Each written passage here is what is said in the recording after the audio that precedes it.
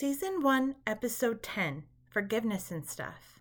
It's the holiday season in Stars Hollow, but instead of joy and merriment, there's lots of hurt feelings everywhere. The Gilmores are tested when Richard collapses at the Christmas party. But one thing's for sure, Luke is always there when you need him.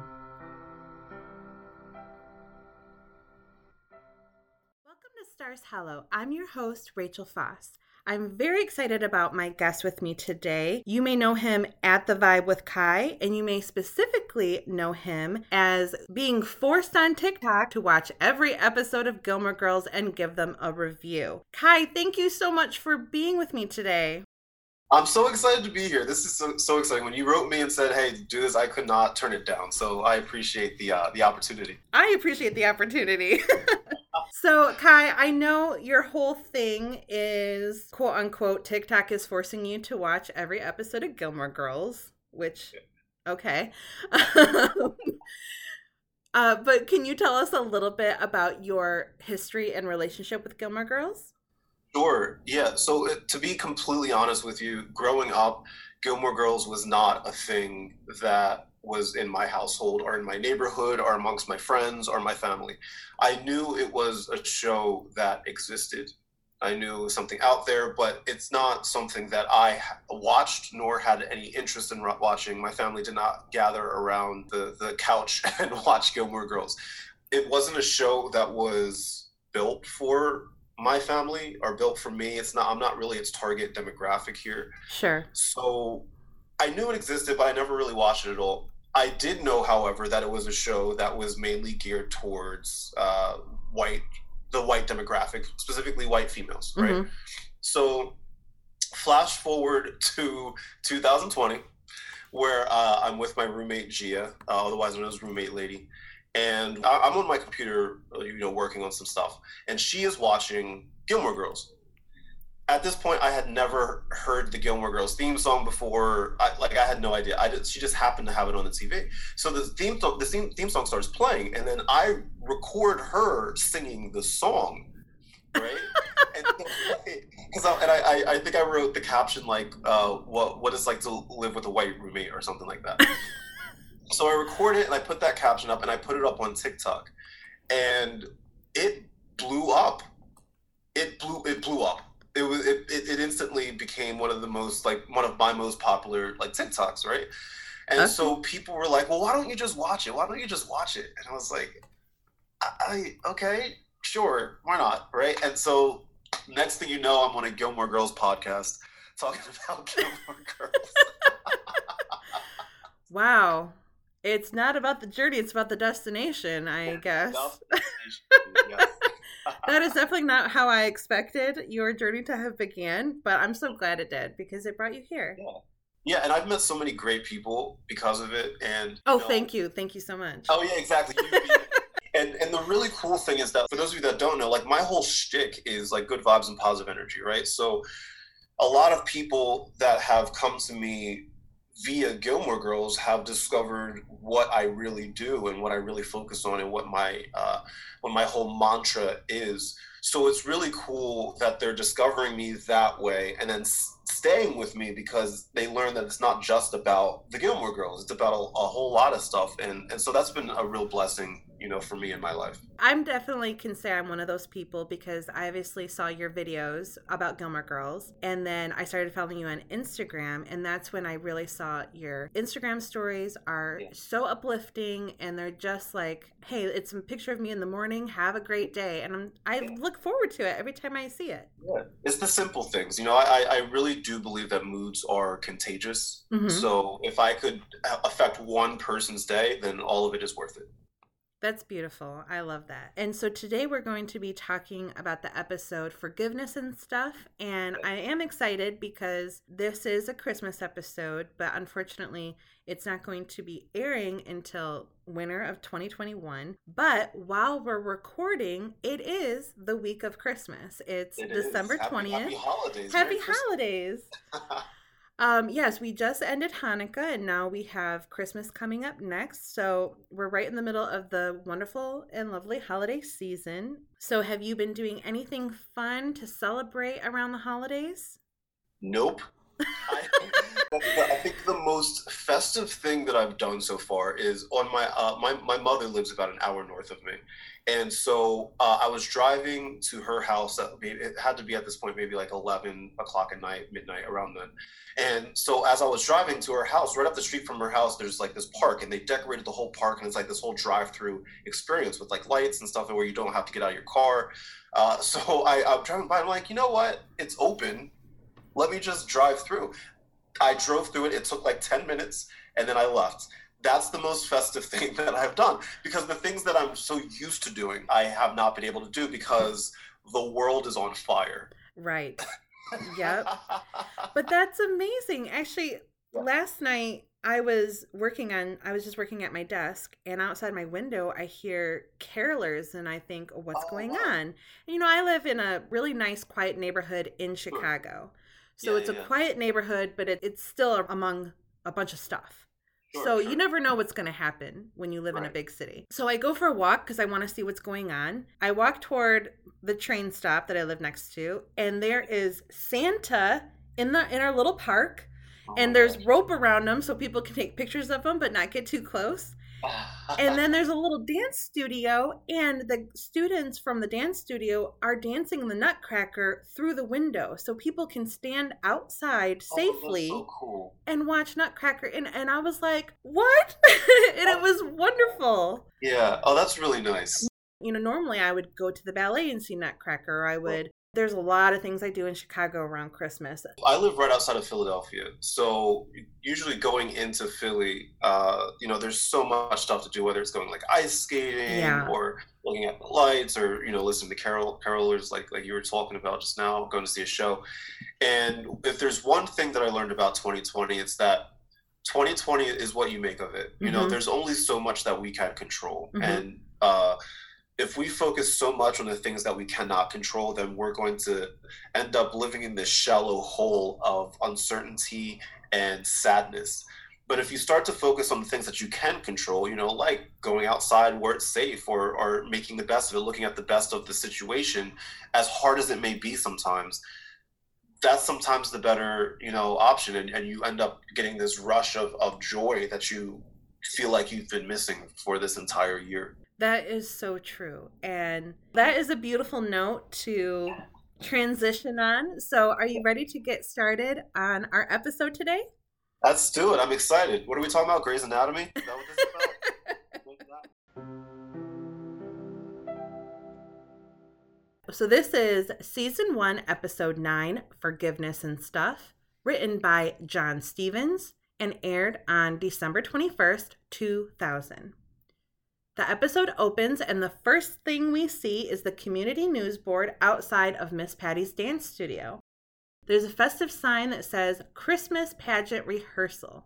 Inside, there's lots of things happening. Patty needs the before Mary over here and the after Mary over there. And where's the other half of the donkey? Lorelai is trimming Kirk's outfit, and is this scene foreshadowing? You don't know this, but because we'll see Kirk in a similar getup in season 4.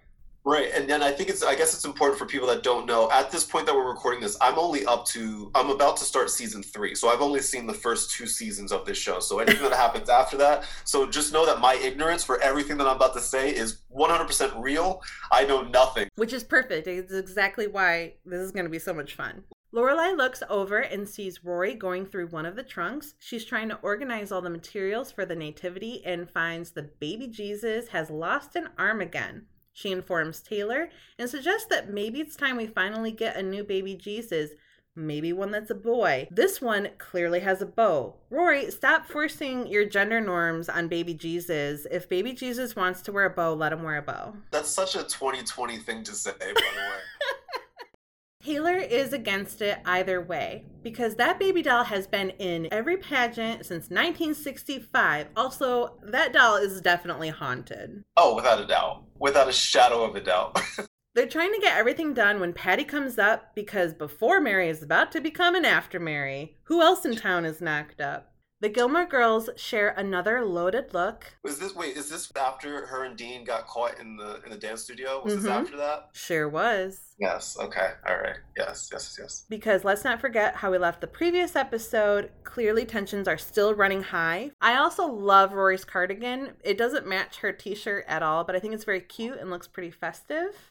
I never noticed Rory's fashion as much as I noticed Lorelai's fashion. I think, especially in season 2, I think Lorelai's fashion, like up here, like whoever costumed her in season 2, I'm giving you a high five, a safe social distance high five, because I love it. Lorelai's outfits are pretty interesting. They're not super interesting because there's really just 2 outfits in this episode. But, Right. I mean, in this scene, she's wearing a sweater with a glittery crown, which is pretty on point for her. Even though I'm closer to Lorelai's age, I would so much prefer Rory's outfit. That's just more my style. She's a little woohoo for me. Actually, if I could choose, I would always choose Emily. I'm pretty into vintage, so I really like Emily's looks most of the time. Sure. Well, it looks like they're done for the day, so they walk out together, and as they walk off scene, in comes a cute little pup with the baby Jesus arm in his mouth. That's some great comedic timing. I appreciate that. I think I watched this episode live. People were like, "Don't forget about the puppy," and I was like, "I'm watching it. Like, I get it. I'm watching the show, guys."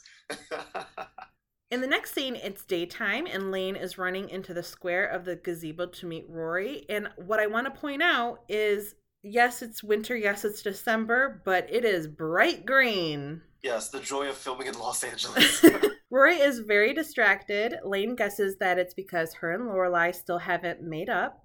Rory responds, "Nope, it's still very Miracle Worker at my house." The Miracle Worker is a play, but also a movie from the 60s about Annie Sullivan's struggle to teach Helen Keller, who was born deaf, blind, and without speech, and she taught her how to communicate. I'm going to assume that this reference is specifically for the movie, because that just seems like something Rory and Lorelai would watch together. Sure, that makes sense. Apparently, Dean's new nickname is Narcolepsy Boy because of the falling asleep. Lane asked how Dean has been taking it, and Rory says she doesn't know because she hasn't talked to him since it happened, and that was 4 days ago. Well, the dance was on Saturday, December 9th. The next day when she was caught would have been Sunday, December 10th, so we can assume that this is now Thursday, December 14th. I don't know why they're not in school. Maybe this is after school, but should be dark, but, there's... Time doesn't exist in Stars Hollow. Yeah, plot hole galore.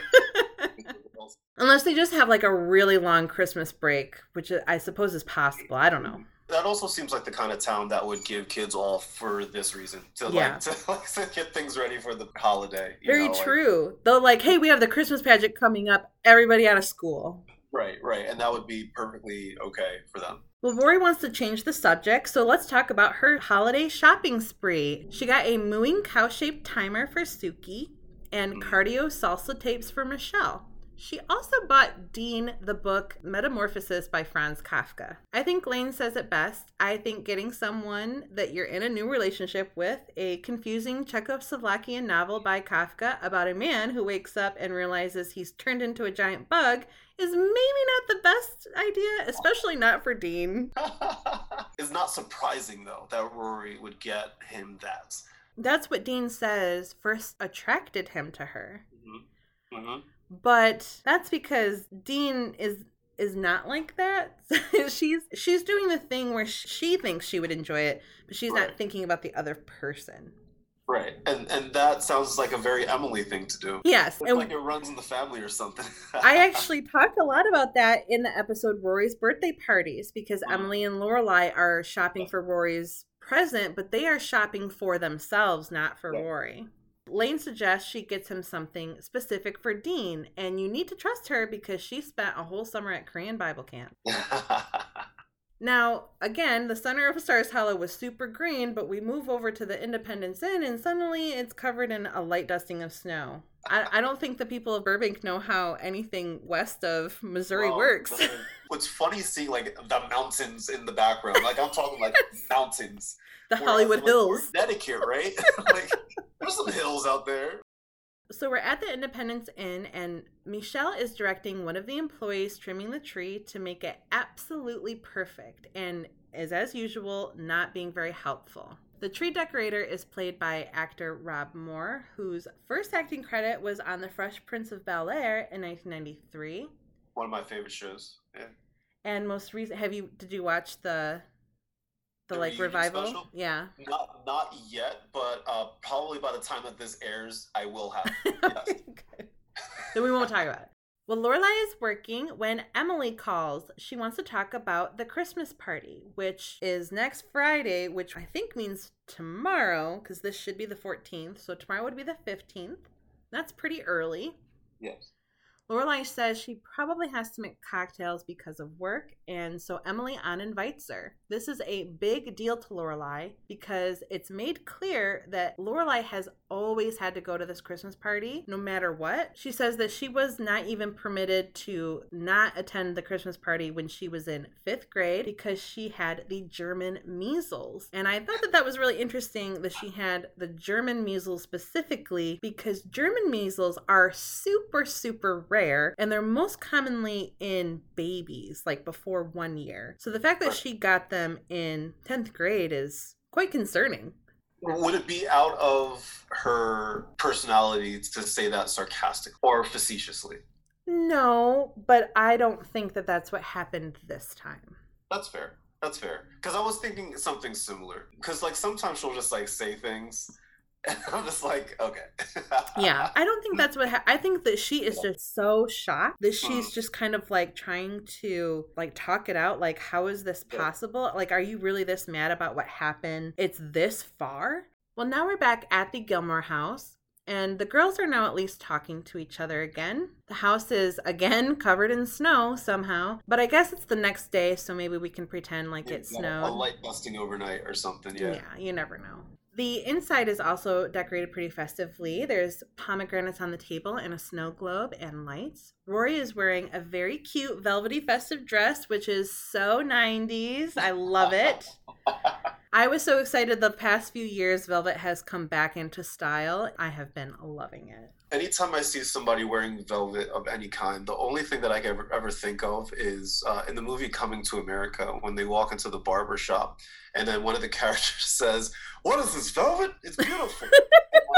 That line has stuck out to me for years and years and years. And now that it's like suddenly just like velvet's 2020. And I'm just like, oh, well, I'm going to have to say this line every day now. And people are not going to know what I'm talking about. Please do. I think a lot of people will know what you're talking about more than you think. I hope so.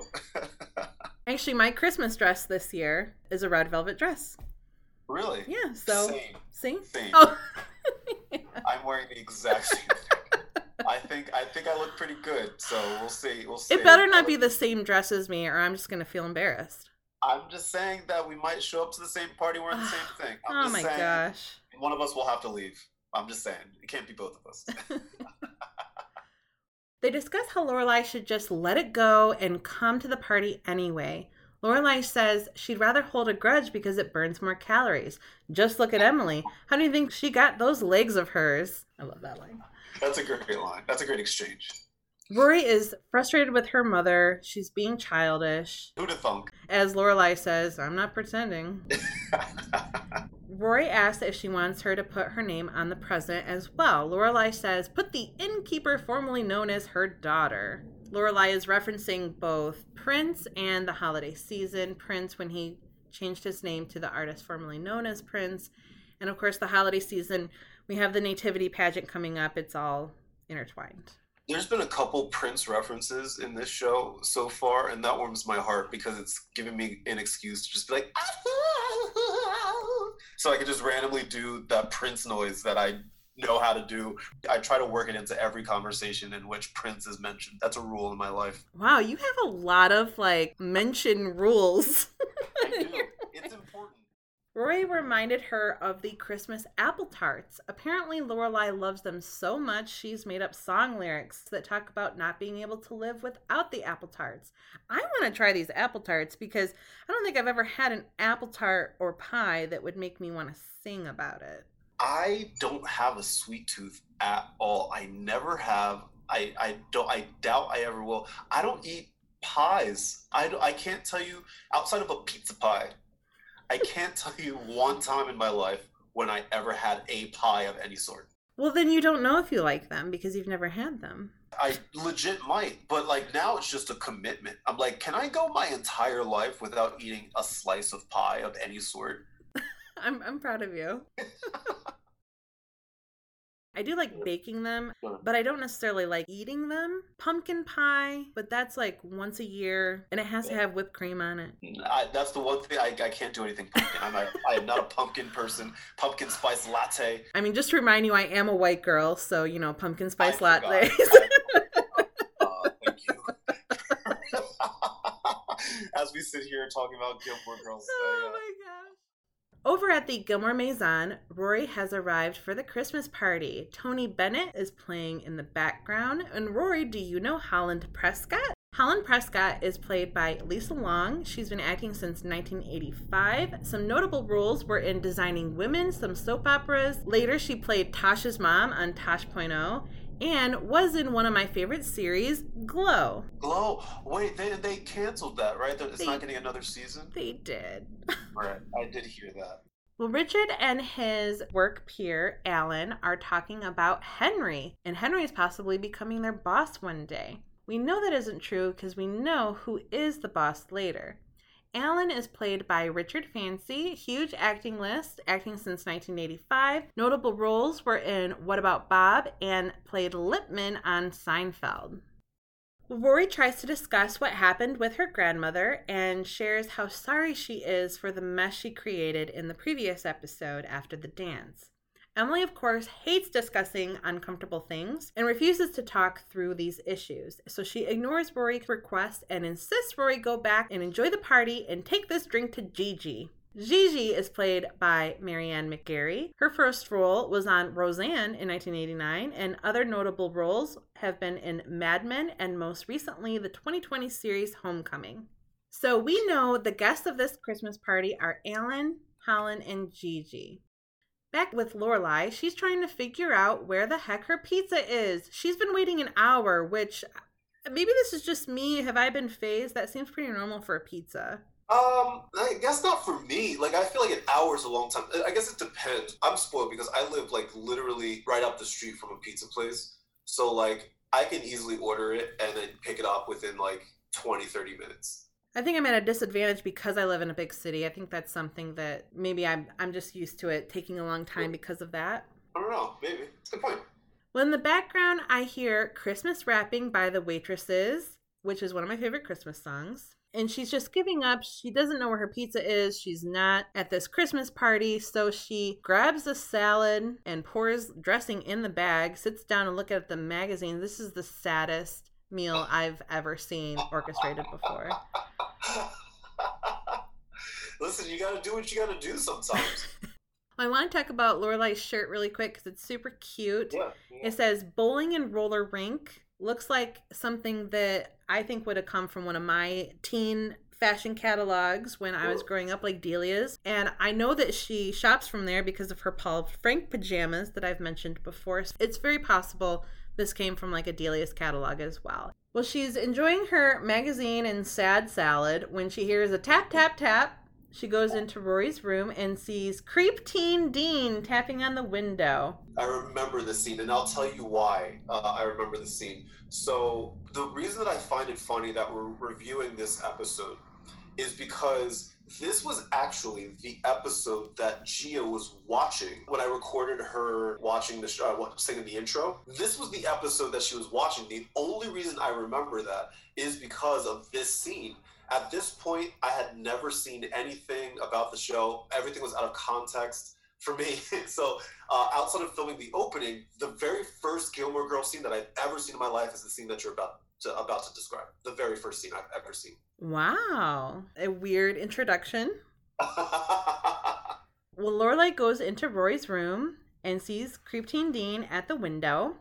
Shouldn't you have a squeegee? Rory isn't here, but Lorelai will tell her that you tapped. Dean apologizes for what happened after the dance and asks Lorelai if he's public enemy number one. Number one, well, would you settle for top 5? Because I'm still hot for that bomber who's been living in a cave. Lorelai is referring to Eric Rudolph. He was on FBI's 10 Most Wanted list after orchestrating several anti-LGBTQ and anti-abortion bombings between 1996 and 1998, and he eluded officials for years by hiding out in the Appalachian wilderness. He was finally arrested in 2003 and sentenced to life imprisonment without parole, and he still resides in Colorado prison. Keeping it light. I love it. That's I told you this show gets so dark, man. Yeah, some of the references, I'm just like, because I don't understand them. I'm like, most people don't understand this, but that's pretty dark. Yeah. That's pretty dark. Lorelai and Dean always talk to each other in this very casual, peer-like way. And I think it's equal parts Dean doesn't have a lot of respect for adults, and equal parts Lorelai still acts and has the emotional feelings of a teenager. It's funny that you say that, because is probably why I was a little confused when I actually started watching the show. Of not at the time not knowing what was happening next. First and foremost, I thought he was older than what he was when this was the first scene I saw. Secondly, I honestly, and I'm not joking here, I thought that they were flirting with each other. Ew. I know, right? but that is ill because, like, you know it in context. You know that he is 16 and that she's like 32, 33 years old, right? Out of context, I had no idea what was happening or who those people were. So the way that they were going back and forth, I had no idea, and I was kind of like half paying attention. And I really honestly thought that they were flirting with each other by the way that they were just interacting with each other, because it was very like childish in a way. And I feel like the only time people do that is if they are flirting with each other. Well, when you watched it a second time and you watched the full episode after having the context, how did you feel about it? Completely different, yeah, because I had no idea what led up to that. Like, I know at some point during this they talk about, like, you know, I want Rory to go to Harvard or something like that, and he's like, if she doesn't go, it's not going to be because of me, you know, and things like that. And like, it made sense. Like, it made sense when I watched it, like when I actually knew everything that led up to it. But in the moment when I didn't, I'm like, what are these two talking about? What is going on here?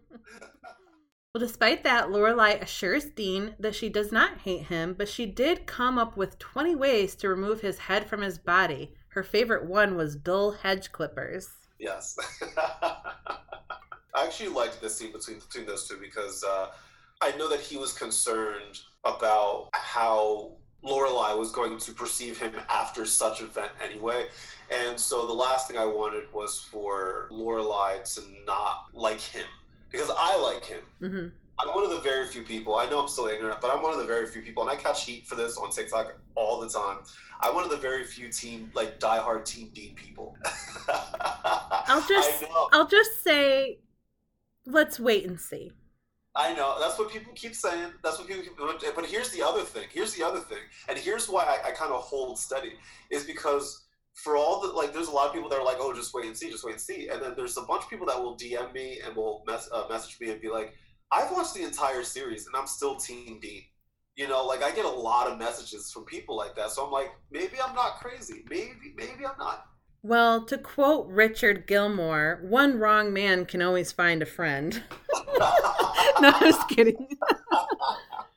Dean, I call Dean Creep Teen Dean on this podcast because I see him a lot differently as a cis woman who dates men. The bad things that I've experienced that I see in Dean, like the red flags, that as a teenager in 2000 I did not see.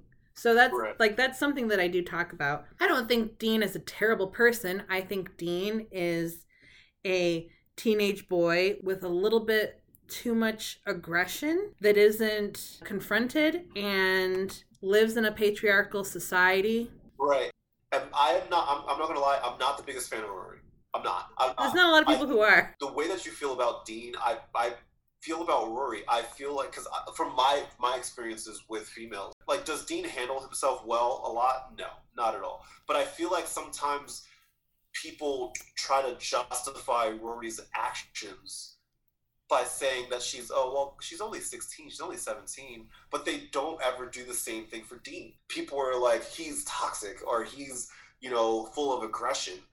But I think that I would choose, if I had a daughter, I would personally choose Dean over Jess, with the knowledge that I have so far.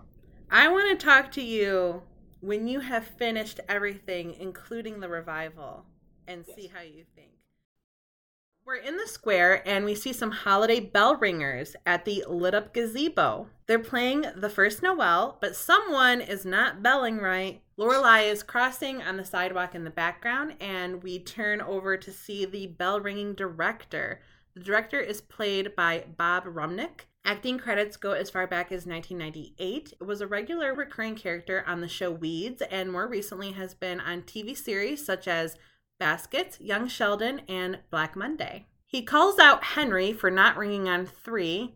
This is the second Henry in this episode. Both of them aren't seen as pretty cool, so I'm starting to wonder if the writers or creators have like a vendetta against someone named Henry and they're lashing out in this episode. Henry is played by actor Josh Harbour. Only a handful of acting credits, but a lot of cartoon writing credits, most recently My Little Pony. So the other handbell player is Chuck. Chuck is played by David Paul Weikart, I think is how you pronounce his last name. Only 2 acting credits, including this one, but a lot of film crew credits. So he still works in like the filming industry, just not as an actor. Henry still can't get his bell shit together. I'm telling you, they really hate these Henry people. Lorelai walks into Luke's. We see a nicely, cutely decorated carrot cake on the counter, and y'all can keep that. I don't like carrot cake. I have a thing about cream cheese frosting. Blech. I'll pass. Luke pours Lorelai a cup of coffee before she even says anything. He knows her so well, but he's doing it in hopes that she has finally forbid Rory to see the bag boy because he's trouble. Behind Luke, we can see the mini board on what is available as today's specials. Today's desserts are assorted cakes, I assume the carrot cake. The pies are lemon meringue, apple, and blueberry, and you can order hot drinks, coffee, tea, or hot chocolate. I also want to point out how crackling and cracking the paint on the mug shelf above Luke is, because that's going to come up in a future episode quite soon. And I also love Luke's mug collection. I don't know if you have something in your town like this, but I've had a few restaurants that have been favorites of mine where they have assorted mugs that are, pretty unique and fun and kooky. I used to live in Grand Rapids, Michigan, and there was a really good diner called Brandywine, and they always had kind of crazy mugs like this, so you never knew what kind of mug you were getting when you ordered coffee, and I absolutely loved it. Oh, wow. You know what? I wouldn't be surprised, because I live in a small town right outside of Philly, but it's a small little town called Haddon Heights. It's it's one of those towns where it's just one street, one main street where and I live right across the street from the post office and the grocery store. There's a coffee shop. There's all this stuff. And now I'm curious. I've never been to the coffee shop, but I'm curious if I did. I wonder if they have special mugs, to the variety of what you're describing. Yeah, I feel like it's pretty common in smaller, cheaper diners and cafes like that.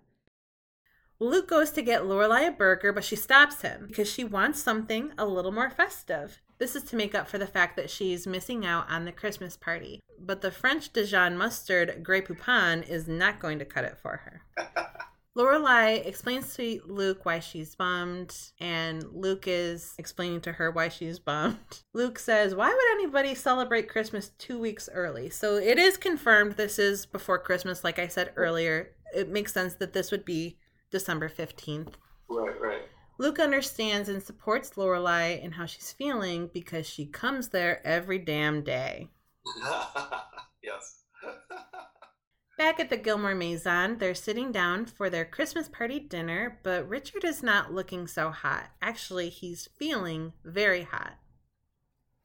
I forgot to mention before, but I love Emily's look in this episode. Emily has this red and black fur festive vintage two-piece, and I love it. I'm very into that mature vintage looking style. I would totally wear that outfit, especially the way her hair is. It looks very 1940s, so I just love it. Definitely makes sense with her sense of style that we often find her in. And I hope you don't ever get offended when I say, like on my recaps, when I say that sometimes she's dressed like Angela Merkel. I hope that you don't ever get offended. Sometimes she is dressed like Angela Merkel. Richard is now getting very hot and tries to loosen his tie, which is also very festive looking. He gets up to turn down the thermostat because it's so hot, and he doesn't come back. Emily gets up to bring him back to the table, but we, the viewer, cut back over to Luke's diner, and we see the Santa Burger. Yay! My favorite moment in the history of Gilmore Girls, obviously. What were they thinking? Like, I get it. It's an adorable thing, but that... In my TikTok, I said that it looks like my friend Jerome that lives up the street from me. I highly recommend all my listeners watch Kai's video of this episode because it had me rolling. It's so funny. It was so funny because I'm pretty sure when they were writing this episode and when they filmed it, at no point were they thinking, oh, this looks like a black guy with a beard, right? I'm pretty sure they were not thinking that. So, like, bless their heart. But, like, as soon as it popped up, by the way, I'm watching this live for all my followers, and I pushed pause and I was like, what is this? They're like, it's a Santa Burger. I'm like, you don't see anything wrong with this at all? Nothing? I was dying. I thought it was hilarious. And I gave it a voice and everything. I know you did. That's what's so funny about that video. What's going on, Lorelai? Is that how I say it? Did I say it right, Lorelai? What's going on? You like my beard? Don't eat me. I can never look at that Santa Burger the same way ever again. But yes, Lorelai, Luke is so in love with you. He made you a very kind of scary looking cream cheese filled Santa Burger. Yes. I don't like food that looks like something scares me. I don't know why. This is going to be weird and sound completely irrational, but I can't eat a cake that is shaped like something. Yeah. Well, if it's shaped like a humanoid, things that are shaped like humanoids freak me out. Can't do it. Can't do it. I don't like it. But despite that love in his heart, she still can't have a cell phone in the diner. And because of their bickering, Lorelai misses the call. While this is happening, we see in the background that Luke has an employee, like a busboy. And it's commonly known that he doesn't have a lot of staff. And the future staff is usually a men of color, but this is like a young white boy. And I don't think we ever see him again. Right. But maybe it's just like a high school kid and he just worked there over the holidays. Yeah, I think I commented on that, like, when I first started watching the show. I was like, does Luke is it just him? Like, cooking, cleaning, waiting on the table, like, all this stuff is just him? I guess he has holiday help sometimes. I guess so. Lorelai checks her voicemail after her missed call, and Taylor comes in with some carolers singing Hark the Herald Angels Sing. Taylor asks Luke if they can sing carols for free hot chocolate. Luke responds exactly how you think Luke would respond. And we talked about this in the episode Love and Warn Snow, how people always ask Luke for free shit. Yes, all the time. But I also want to pay specific attention to when Luke says, I'll tell you what, you can pay for your hot chocolate and go next door and sing for the marshmallows. Now, this is a little bit of a mini spoiler, so I apologize. No worries. We know that in future Stars Hollow world, the space next to Luke's diner becomes an ice cream shop and candy store.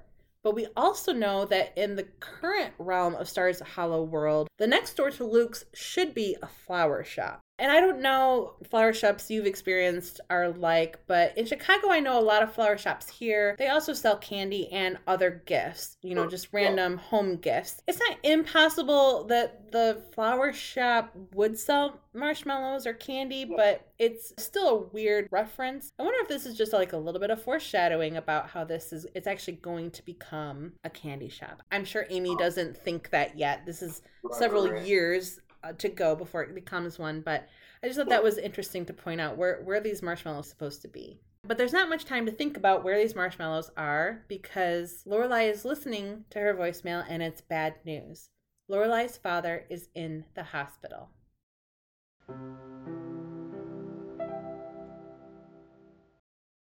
Oh no! Richard! Lorelai needs the number to a cab company, but can't remember the number. I think she's thinking of 1-800-TAXI-CAB, which was a national hotline established in 1999 to connect people to local cab companies. But it's really hard for me to believe that there's a local cab company in Stars Hollow. I agree. I agree. Luke offers to drive her, so he closes down the diner, lets everybody get their meal for free, and even lets the carolers have some free hot chocolate. Kind of reminds me of the previous episode, Love and Warn Snow, when he brings out coffee to everyone after his heart is filled with joy over Lorelai. And then he sees her and Max, right? Walking down the street. Heartbroken.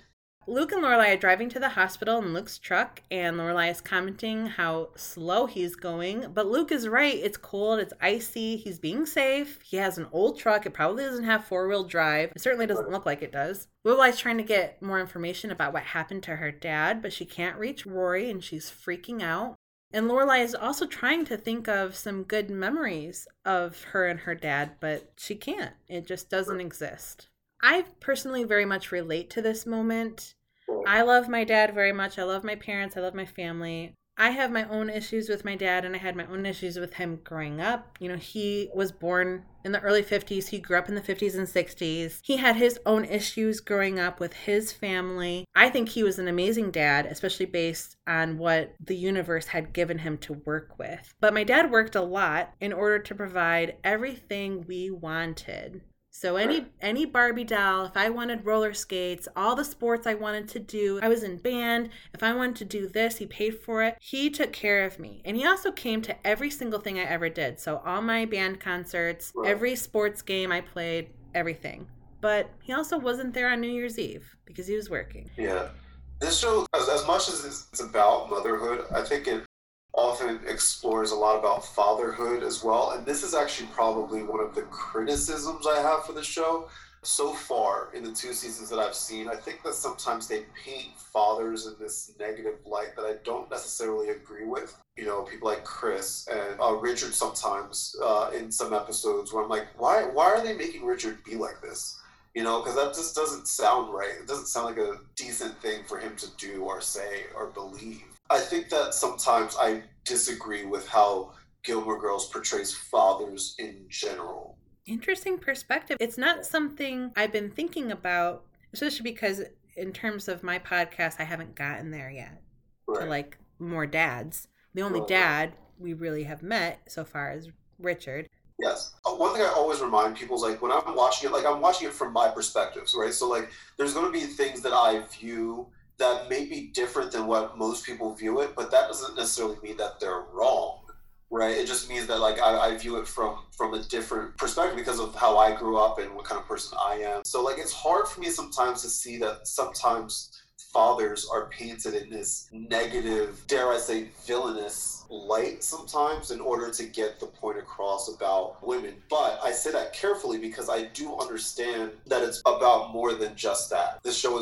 relies heavily on the female plight and the female perspective on things, which is a perspective that is often overlooked, especially when it comes to Hollywood and TV shows and film, where it's very male-centric, it's very male-dominated, specifically white male-dominated. So I totally get that side of it too. So like before anybody freaks out and starts writing letters, I just hope you know that like I totally get that side of it too. And sometimes when that happens, there is an overcorrection. Yes. This is a result of that. If we're going to have a show that has such strong female characters, they have to be on the side of not strong male characters. Right.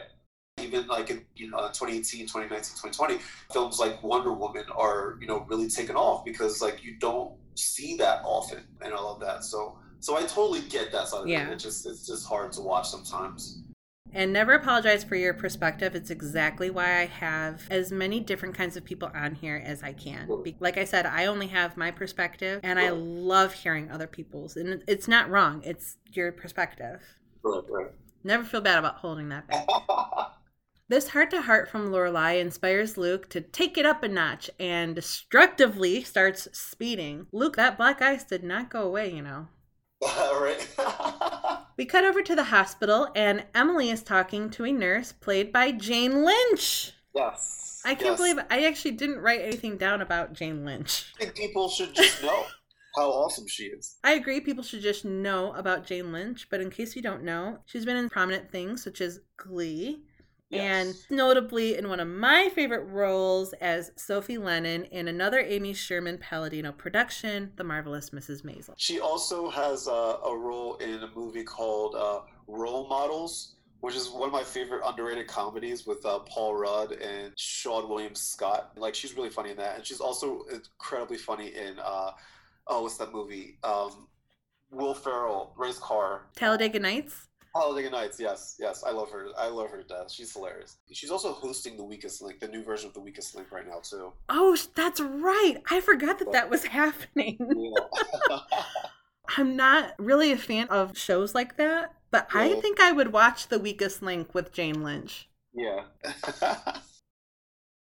Behind Emily and Nurse Jane is a holiday bulletin board that looks like it was made maybe from some child patients at the hospital, or maybe like an elementary school made it for the hospital. It has a tree and it has a menorah and stockings over a fireplace and happy holidays, and it's very sweet. Rory comes to comfort her grandmother. In the background, there's a man rifling through medical records on the shelf, which does not seem legal. That man is Joshua, and once he sees Emily, he comes over. Dr. Joshua Reynolds is played by Brian Evers. He was an active actor from as early as 1951, and his last acting credit is in 2003.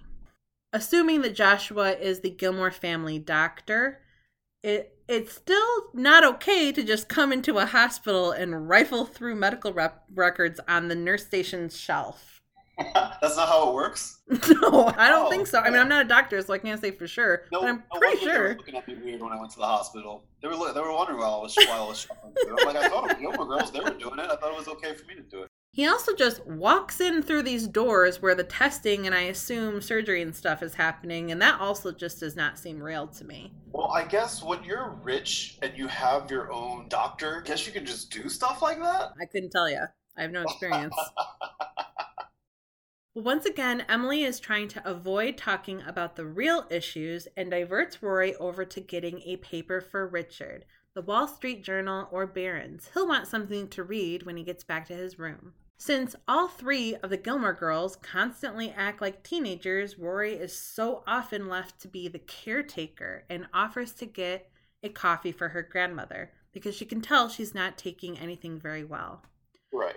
Despite how anybody feels about Rory, she is a very caring person. She is a caretaker, and she really does love and want to take care of her family. Yes. When she was like younger, but like before we get to see her in this series, like there was plenty of times where she would have to be a lot more adult than most children her age would have had to have been. You know, her mom was out, working, or maybe she had to make her own dinner. That's one thing that I think that I can relate to Rory on, which is rare for me to say. I pretty much mention it in every single episode, how Rory always has to be the adult because Lorelai isn't being the adult. That's where I might disagree. I do feel that, yes, Rory does take an adult parental stance on Lorelai sometimes, but she also doesn't quite often, where she does do like these childish things, and Lorelai will be the adult, and Rory will just be stubborn and not listen. So I think it kind of goes both ways. I wouldn't say that, I mean, this is just my opinion. I don't think Rory is the adult all of the time, but I think that she's the adult often. Yeah. Emily starts walking down a random hospital hallway, which also doesn't seem real. You can't just wander around hospitals, people. Behind her, you can see that these are like recovery rooms, and so you just can't like walk around a hospital. But Emily is calling Lorelai's house. There's no answer because we know she's on the way, but Emily doesn't know that, so she's a little upset. Emily walks back over to the nurse's station where Nurse Jane says, "Miss Gilmore, I need you to fill out some things." It's Mrs. Gilmore. I'm not a Cosmo woman. Such a her thing to say, by the way. And if you don't know what a Cosmo woman is, this was coined in the 60s when Helen Gurley Brown became the editor of Cosmopolitan magazine. She is the one who championed the fashionable and sexually liberated women that were known as Cosmo girls. Nurse Jane says she has to fill out these forms. And Emily, because she's so pleasant in a crisis, says, oh yeah, what will happen to me? Are bamboo shoots involved? Some sort of dark, deep hole in the ground? Rats nibbling at my toes? She is so extra. Well, this is actually pretty surprising. Emily is referencing the movie The Deer Hunter. The tortures Emily are describing are in the plot of that movie, and it's also the name of season 1, episode 4, The Deer Hunters. It's not a movie that I would ever think Emily would watch. Most likely not. I think that reference was a stretch. Luke and Lorelai have arrived at the hospital, but it looks like they're walking through a patient room hallway, again, which makes no sense. That's not how hospitals are set up. But it's probably because they're lost. They're trying to find the right area where Lorelai's dad is. They're supposed to be following the blue line around the corner. But there is a straight blue line and a dotted blue line. Lorelai says, where's the Scarecrow when you need him? Lorelai is referencing the Scarecrow from the film The Wizard of Oz, where they, of course, have to follow the yellow brick road in order to get to the Emerald City. Lorelai is sure she can track down her family using family intuition, and just then she hears Emily yelling at Nurse Jane Lynch. And the yelling that we hear in the background is Emily telling Nurse Jane that her great-uncle founded this hospital. His portrait is hanging in the lobby. Of course, like, that's the least surprising thing. Of course, like, her great-grandfather founded the hospital that they're in right now. Once again, that's some rich people stuff right there. Yeah. I mean, it's possible that my dad painted a hospital at one time, but he definitely did not found one. Right. Lorelai comes over, and Emily is surprised that she actually showed up. And they all just want to know how Richard is doing. Lorelai knows how to charm Nurse Jane, or at least coerce her. Lorelai wants to know what happened to Richard, but Emily just wants to know, why is Luke there? It wasn't a date. I remember this exchange. I remember liking this one. It's just Luke, Mom. Because she starts like quizzing her about whether they were like out on a date or something like that. And then she was like so quick to be like, no. It's like, even you're not together, you still want to just be like, okay, you didn't have to go that far. I'm still a person. Well, no one knows what's going on. Emily doesn't know anything because everyone just keeps disappearing behind those doors. So Lorelai heads to the doors. Emily didn't know you could do that. That's one of the things that I love about Lorelai is that she's such a rebel in that regard that she'll just like go and do things sometimes just because. Lorelai is very good at doing something that she wants to get done because she knows she has to get it done, and she doesn't think about it. She's like, does this have to get done? Great, we're going to go do it. I love that about her, and she will always be one of my favorites because of that. Well, Luke waits in the lobby when Rory walks back up. He first makes sure that Rory knows that they weren't on a date. But otherwise, he's being very sweet and perfectly comforting. He really cares about Rory. He does. Dare I say he's kind of like the father type figure that maybe she would need in her life. Like, he's not into some of the things. He's not book smart, but he's street smart. Right? And I feel like that is one of the reasons why I like him for both Rory and for Lorelai. Yeah, I agree. Well, Rory has the financial papers for her grandpa so that he can read something when he comes out of the testing room. But Rory just cannot handle waiting there, so she goes to get coffee, and she's going to bring Luke a peppermint tea. Emily has secured Richard the best recovery room, but she insists on finding him some down pillows and nicer slippers. Luke is having a hard time. He really does not feel good in hospitals. Lorelai says he doesn't have to wait. He can go home because he doesn't look so good. She doesn't mean it like that because, you always look good, Luke. Oh, yeah? She means healthy, everybody, okay? Lorelai means healthy, of course. Nice recovery, Lorelai. Didn't work, though. But that's a pretty cute moment. Yes. Yeah. There was a bunch of good There's a lot of good like one-on-one moments with some characters in this episode specifically that we didn't get to see before. That is really nice. There's one in particular that we'll talk about in a bit. Yeah. Well, Richard finally comes out. He's done with his testing. They take him to his room. I guess this is the good room with the better view. Lorelai is avoiding going in to see her dad, so she says she has to find everybody. Emily shows up. Rory comes and the coffee machine was broken, so she got chicken soup and Pez, which... Quite the combination. Especially because I don't recall ever seeing Pez in a vending machine. Am I wrong there? I've never seen it. Maybe that's a early 2000s thing. I don't even remember it back then, but hey. Wow. For those who forgot, Pez is pretty flavorous sugar tablet that came in really fun cartoony dispensers, which is why I don't know why that would be in a hospital. Despite that, Lorelai is still too scared or nervous to go in to see her father, and Luke can see right through her. So he says, "Who are you going to try to go look for now? How about Jimmy Hoffa? That'll keep you busy." Jimmy Hoffa was an American Union leader of the Teamsters from 1958 to 1971. He had links with organized crime, aka the mafia gangsters, and in 1975 vanished on his way to meet some mafia leaders. He was declared legally dead in 1982. Despite various claims, nothing has ever been proven on what happened to Jimmy Hoffa. They made a movie about that recently, directed by Martin Scorsese, starring Al Pacino and as Jimmy Hoffa and Robert De Niro. It was called The Irishman. Is that the one that like won an Academy Award? Yeah, it won a couple of them. Because I heard that movie was really bad. It was very long, like 3 hours and 45 minutes long. Like it was long. Lorelai doesn't find Luke's quips very funny because she's having a hard time, so she makes the excuse that she's going to go look for coffee wherever it is. It's somewhere in this hospital. She just needs another way to avoid this situation.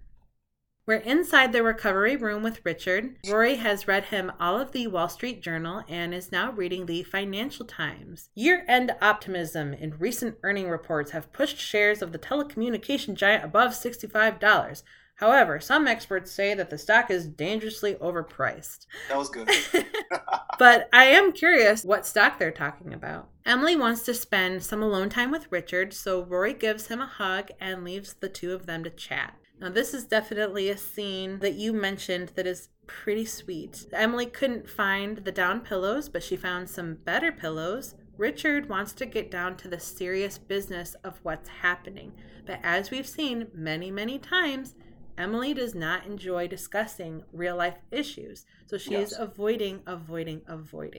Richard is trying to prepare her in case she needs to know where these important financial documents are. Richard tries to convince Emily to take it seriously and listen. Emily, if I die, no! Emily refuses to accept that Richard could die in this hospital today. And she says, in fact, I demand to go first. And now in 2020, this line definitely hits me a little differently and a little harder. Edward Herrmann passed away in 2014. But one thing is clear, Richard and Emily love each other very much. I'm not the biggest fan of them, like as in like their characters, right? Mm-hmm. But I do enjoy their love for each other, especially in the moment that we're talking about right now, where like she's like, no, we're not going to talk about this right now. They probably should. Let's be real. They probably should. Like I get where Emily's coming from, but like, I mean, you should probably talk about it. They should have had a conversation in front of a lawyer while they were organizing this information. Like my best friend is the estate holder if I die. So she has a copy of my will. She has a copy of the documents that have passwords. I'm 35 and I'm not married. This is something I've already taken care of. Emily and Richard definitely have had this taken care of before. Yes. Apparently, Lorelai did not believe Rory when she said the coffee machine doesn't work because she's still trying to make the coffee machine work. We hear John Lennon's Christmas song, Happy Christmas, War is Over, in the background. I really like that song, but I'm just going to say it. I'm going to confess something to you right now. Ooh, exclusive. I'm ready. I prefer Neil Diamond's version because it's the version I grew up on. That is perfectly fair. Lorelai tells Rory that she had a visitor tonight. It was Narcolepsy Boy, a.k.a. Creep Teen Dean. Let the record show I do not support that nickname. I do not condone it, so I just want to make sure that that is on the record on this podcast. It's been recorded, it is stamped and filed. Lorelai and Rory finally talk about the issues that's been going on between them. Lorelai says that there are only two things that I totally trust in this entire world. The first is the fact that Lorelai is possibly racist and a xenophobe. Oops, did I say that out loud? I mean, the first is the fact that Lorelai will never understand what Charo is saying no matter how long she lives in this country. Wow, that was some shots fired stuff right there. That's a conversation for another podcast, isn't it? Like, I get it, it's a different time period, like 20 years ago, but like to me, I'm like, I was also alive during that time period too, and like even back then, I wouldn't have said it. Mm-mm. So like, I'm like, oh, is that where we're going? Is that where we're going with this? You know, this isn't really a spoiler, but in season 7, you'll come across an episode in which Lorelai is basically doing yellowface, aka they're being Asian. Oh no. Oh boy. Oh, I can't wait for that because you know me. So There's a reason why I'm doing this podcast. It's not just for fun, but it's also for revenge. No, I'm just kidding. I mean, again, there's things to talk about, you know. And Charo, she's not even a woman of color. She just speaks a different language. She's Spanish. Right. She's from Spain. Right. But she's still making fun of someone who doesn't speak English. That is still a part of xenophobia. Yes. Charo is a Spanish-American actress, comedian, dancer, and musician. She was super popular in the 60s and 70s and was known for being very flamboyant and exuberant and had a very heavy Spanish accent, along with her meaningless catchphrase, "Cuchi cuchi."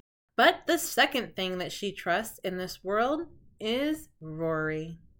Rory promises that nothing like this will ever happen again, but Lorelai assures her to not promise that because she is her daughter. Remember, things happen even when you don't mean them to. And boy, oh boy, do we have that to look forward to for Rory.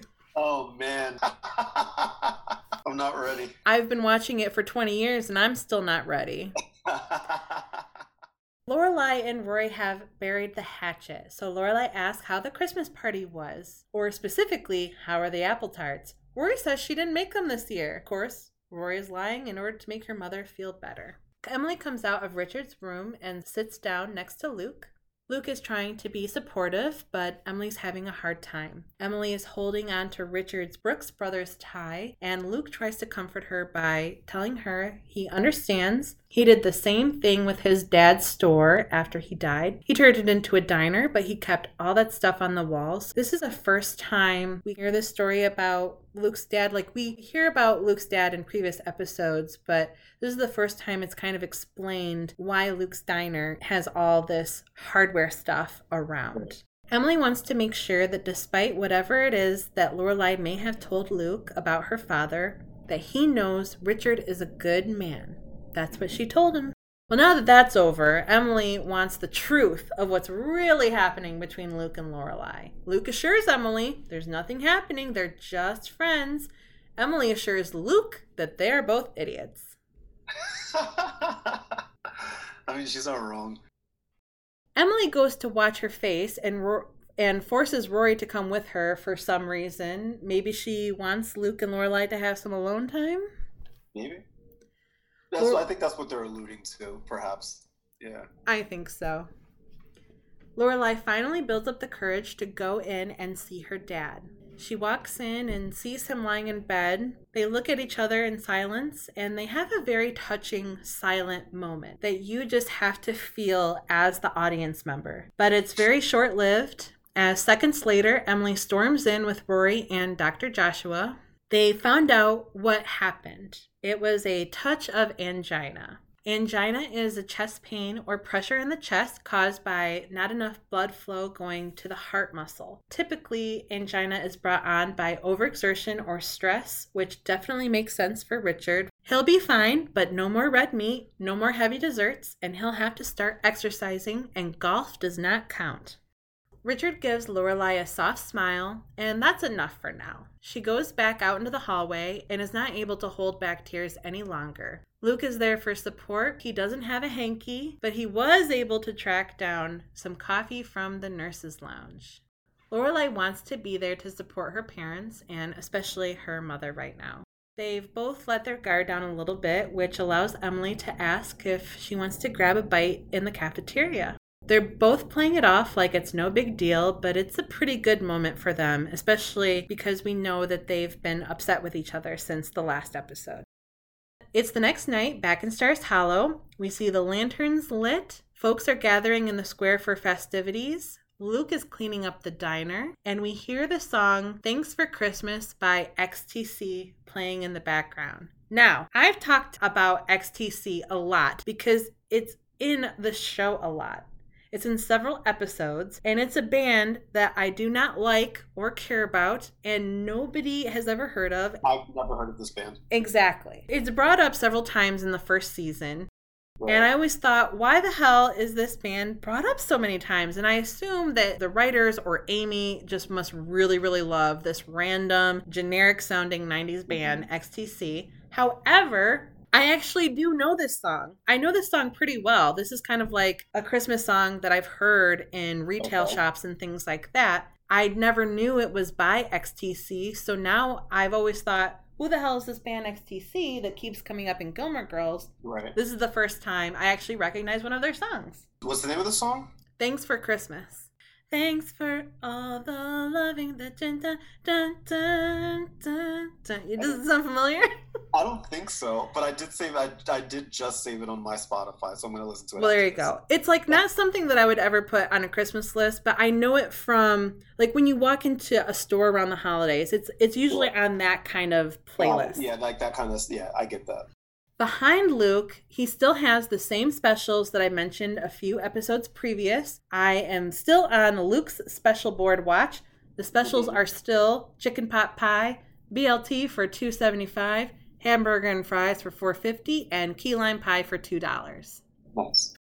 Lorelai comes in. Luke asks how her dad is doing. He's doing a lot better, but most importantly, Lorelai brought him a present. It's a new baseball cap for Luke. This is the hat episode when oh, that's right. So much happened in this episode. Yeah, this is the episode where we see the baseball cap. We will now see this cap from here on out in the series. The hat that he's currently wearing is just this light-colored random baseball cap, and we'll never see it again. Because from here on out, it's Lorelai's cap. Lorelai notices that they're about to start the practice rehearsal of the pageant procession outside, so she asks Luke to turn off the lights, and they have a moment. Is this when she walks up to the window and she like opens the blinds, and then they both are just looking out? I do remember this. Mm-hmm. Yes. Yeah. And just looking at them side by side, they just look good together. I agree. I think in my recap, I even said something like, oh, I shipped these two. I totally shipped these two. Or something like that. Yeah, because like it was a good moment. And that's it. Honestly, to date, once again, I'm just going to be starting season 3 today. But like, this is my favorite episode. That's great. And this gives you a chance to kind of, share more, elaborate more on your feelings because you can't on your, 30-second TikTok video. 60 seconds. Right.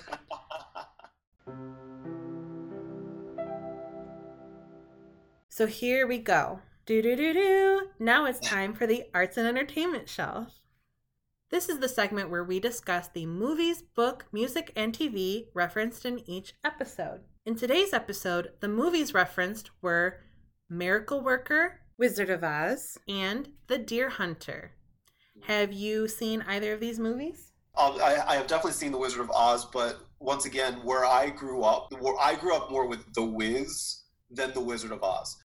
I've only seen The Wizard of Oz once. Once again, when I grew up, it was The Wiz for me. That's how it was introduced to me. And since then, I've actually been in a production of The Wiz, and I directed the show twice. And I've obviously read the book, that all this is based upon. I guess it's just been different for me. But I have seen the movie, and I have seen Deer Hunter with Mr. De Niro, Christopher Walken. Wow, it's a great movie you got here. I do like this movie, and I also don't rewatch things. Okay. So like when I say like I've only seen it once, like that's pretty normal. Even my favorite movies, there's a couple favorite movies of mine I've only seen once or twice. Mm-hmm. Well, I have seen The Wizard of Oz. I have seen The Wiz as well. And I have seen Miracle Worker. And I remember because I actually watched Miracle Worker in school when we were reading about Helen Keller. So that was like a school movie. And I very specifically remember and I still think about this, the only thing I remember from that movie specifically is at the very beginning when her parents are finding out that she's deaf and blind. Mm-hmm. And they're standing over the cradle and the dad is like slapping his hands in front of the baby. Because when I was first watching it as a kid, I was like, is he hitting her? That always sticks in my brain when I think about that movie. I don't know why. My first experience with that story was when I saw a stage production of it at a local theater by me, years and years and years ago. And I was familiar with the story, and I knew that there was a movie, but I did not know details of it until I saw the stage play. And then once I saw the stage play, I ended up seeing the movie sometime later.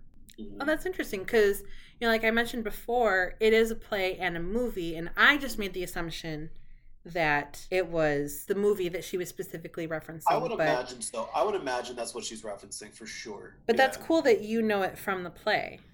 Next on the shelf is books. The book referenced in this episode is Metamorphosis by Franz Kafka. This is a book about a man who wakes up in his bedroom, but he has somehow, for some reason, been transformed into a giant bug, and the whole book is about him going through his thoughts about what has happened, and it's like the quintessential existential book. Right. I've never read it, but I remember in college, a couple friends of mine, they had read it. I have never personally read it, but I remember people talking about it when I was in college.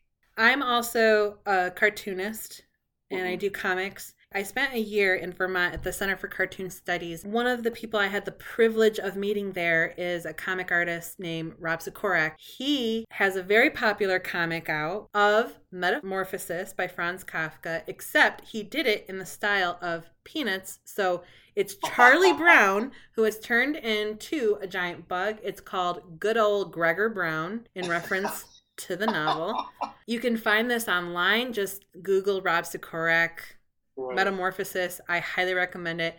I feel like it's a really great way to be introduced, kind of maybe easier to understand. It's pretty normal reading, I feel like, in literary circles. Right. I would love to read it. There's so much on my list that I've been wanting to read, and like it's not necessarily at the top. Nor should it be. I'm just going to quickly mention TV because there are no TV references in this episode. How dare they?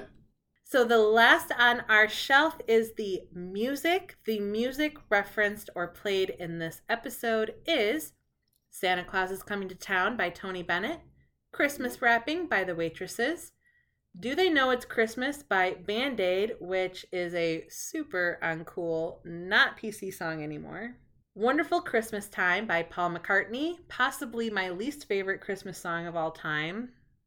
That's your least favorite Christmas song of all time? Because I did work in retail, and I had to listen to that song all the goddamn time. Well, okay, so it's nothing to do with the song itself. No, I think it's a bad song, but it's a bad song that I was forced to listen to 20 times a day for 3 years. Double whammy. Next is Happy Christmas, War is Over by John Lennon and Yoko Ono. Yeah. And Thanks for Christmas by XTC. Which is the one that I'm going to listen to as soon as this is done. Yes. There you go. Yeah. That's the plan. Do you have a strong feeling about any of these other songs other than the XTC song? Well, first and foremost, let me just say that I hope people don't think that I'm a Grinch when I say this, because I'm definitely not. I don't mind Christmas. I literally have a Christmas tree sitting right next to me right now. But I do not go out of my way to listen to Christmas music. Okay, that's not wrong. Sometimes it gets a little oversaturated, and it takes me out of the Christmas spirit more than it puts me into the Christmas spirit. I started watching Christmas movies in May and in July, so like normally I would not do that, but I did that this year. I can't. I had to have something good happen to me So Christmas movies and music was it. But normally I'm with you. Normally, because I love Christmas so much, I don't want to ruin it for myself. So I try to make sure I limit it to this very specific time. And like after Christmas, lights are off. Right. I de-decorate. Christmas is over. Right. At midnight. You know, I'm also very much like that. We'll see if that happens this year because again, we'll see what happens. Yeah. The world is in fact on fire. Exactly. I mean, I have some strong feelings about liking some of these. I mentioned preferring the Neil Diamond version of Happy Christmas. Right. And I do like Christmas rapping, which if you don't know that song, you might appreciate that song. The very first lyrics of that song is Bah Humbug, but that's too strong. This is my favorite holiday. The song about how they're just tired and they're just like, we just don't want to deal with the holiday stress. So like, yes. I like Christmas, but Christmas can go fuck itself. You know what? Bah Humbug. Bah humbug. I sound like a Scrooge, but I don't mean to. No. I just added Christmas wrapping. Who's it by? The Waitresses. It's on my list. It's officially written down. So good. It's written down. That means it's going to happen. So. Good. Well, this has been such a great episode. This has been so much fun. You have been an amazing guest. I've laughed. I've cried. I want to thank Kai so much again for being with me today. If you've enjoyed listening to Kai and you want to see more from him, find The Vibe with Kai. You can find him on Instagram, TikTok, and Facebook. He's known in the Gilmore world for doing these Gilmore Girls show reviews on TikTok, and he posts them on Instagram as well. But also, you can just go to him for the good vibes. He's a very positive person. He's a wonderful light in this world that we definitely need, especially right now. I appreciate that. And like I said, 2020 is what you make of it. And not just this year, any year, because we all go through some stuff in our lives, no matter what the year is, no matter whether there's a pandemic outside or not, we all go through some stuff, you know? And so your year is what you make of it. Your month is what you make of it. Your day is what you make of it. So make the most out of everything that you're given. Continue to be blessed and continue to count your blessings and be grateful for the things that you have and celebrate those small victories, because I promise you it'll add up and you will be a happy person. This has been Welcome to Stars Hollow, the podcast. For more episodes, make sure to subscribe to Spotify, iTunes, Google Podcasts, or wherever you find your favorite podcasts. For extra fun, find us on Instagram at StarsHollowPod. Come on, Winston, get down. Come on. I know you want to be helpful, but you're not being very helpful. Come on, there you go. Good boy. Hold on. Big truck driving by. Okay, sorry. I'm recording right in front of a window, and I also live underneath the airstrip to Chicago's airport, so it's always loud. I live next to a major road as well, and the Philadelphia airport is right there. Yep. So and I also have a train behind me. You know, Chicago, it's loud, whatever.